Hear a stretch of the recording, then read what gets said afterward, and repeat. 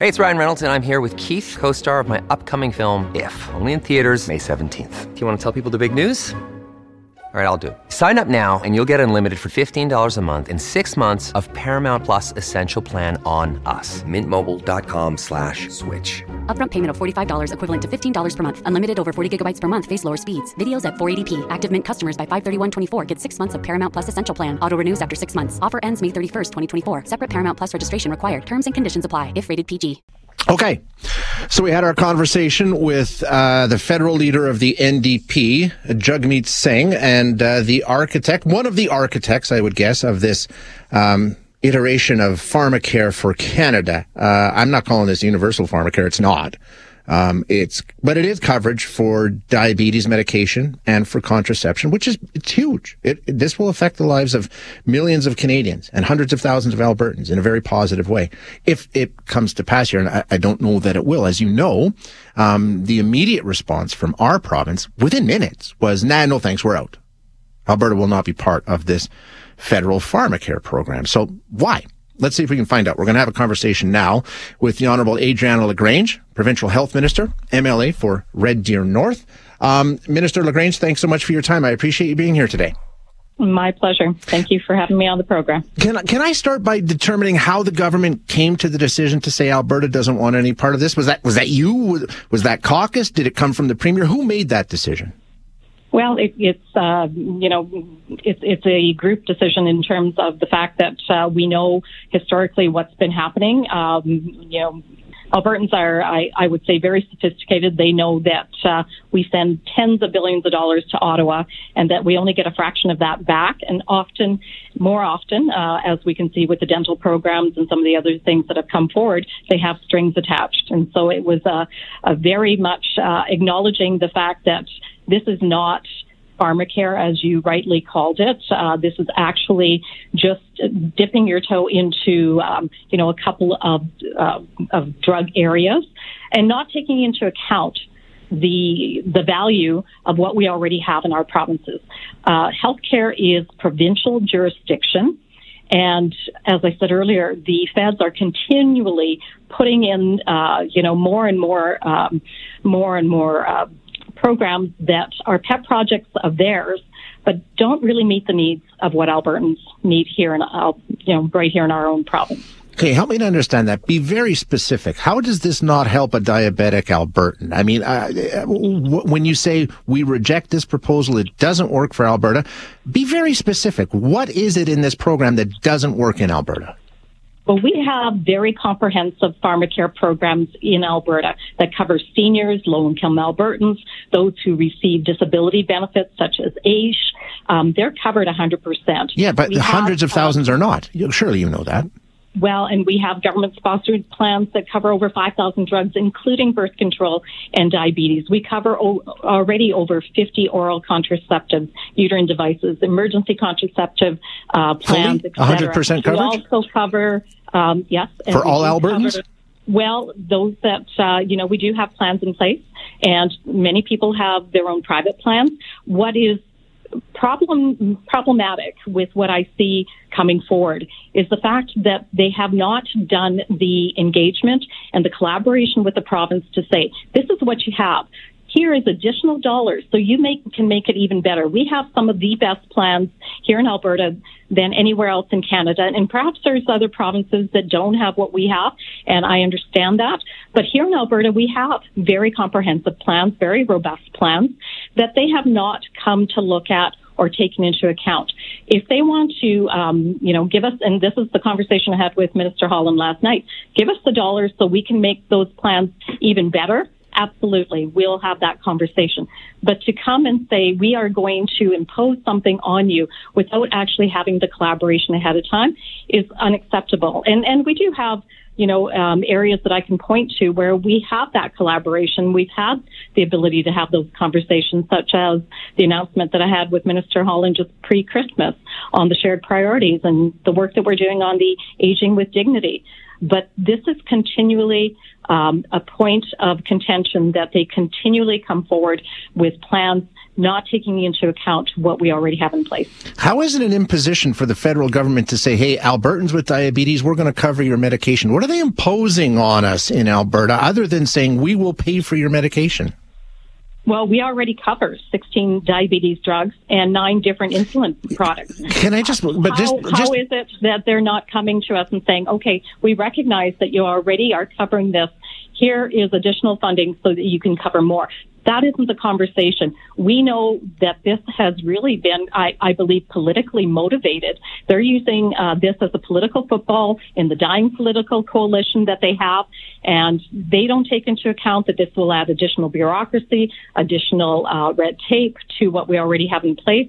They just want to, shore up their political agenda at this point in time, is what I could say. And what I'm focused on is Albertans, giving them good health care and making sure that we have long-term stability and coverage. And right now, we're not even sure if this is going to be a long-term plan. This is, something that is, hastily put together, at the 11th hour, and basically saying, this is what we think we're going to do for you. But there hasn't been that collaboration and communication beforehand to really make it something that we can sign on to. Okay, a bunch of things I want to get into that I think are really. First of all, we don't have comprehensive care. I don't. If you're an adult with diabetes in Alberta, you're on your own. I work with a bunch of them who pay a bunch of out-of-pocket costs each and every single month. You know that. It's covered for kids. It's covered for low income. There's 17% of women in this province that have no drug coverage whatsoever. To call it robust is an exaggeration. Let's be honest here. There are a lot of people that are not covered for these things that are mentioned in this new pharmacare plan. Well, and I've had a diabetes working group in place for the last number of months to provide me that feedback so that we can make sure that the programs that we offer right now can be enhanced and further improved upon. But right now, even what we're hearing initially from the federal government doesn't guarantee that what you are asking for or what you were just mentioning is going to happen. And the conversation has not happened from the federal government with us look at what we have and how we make it better. That's the other question. You're rejecting something when you've come on here and said repeatedly, you have no idea what it is. You don't know what the plan is. You don't know what it means for your ministry or for this province. You don't know what it means for Albertans, but you're not going to do it. And then you accuse them of playing politics. Help me untangle that ball of wax.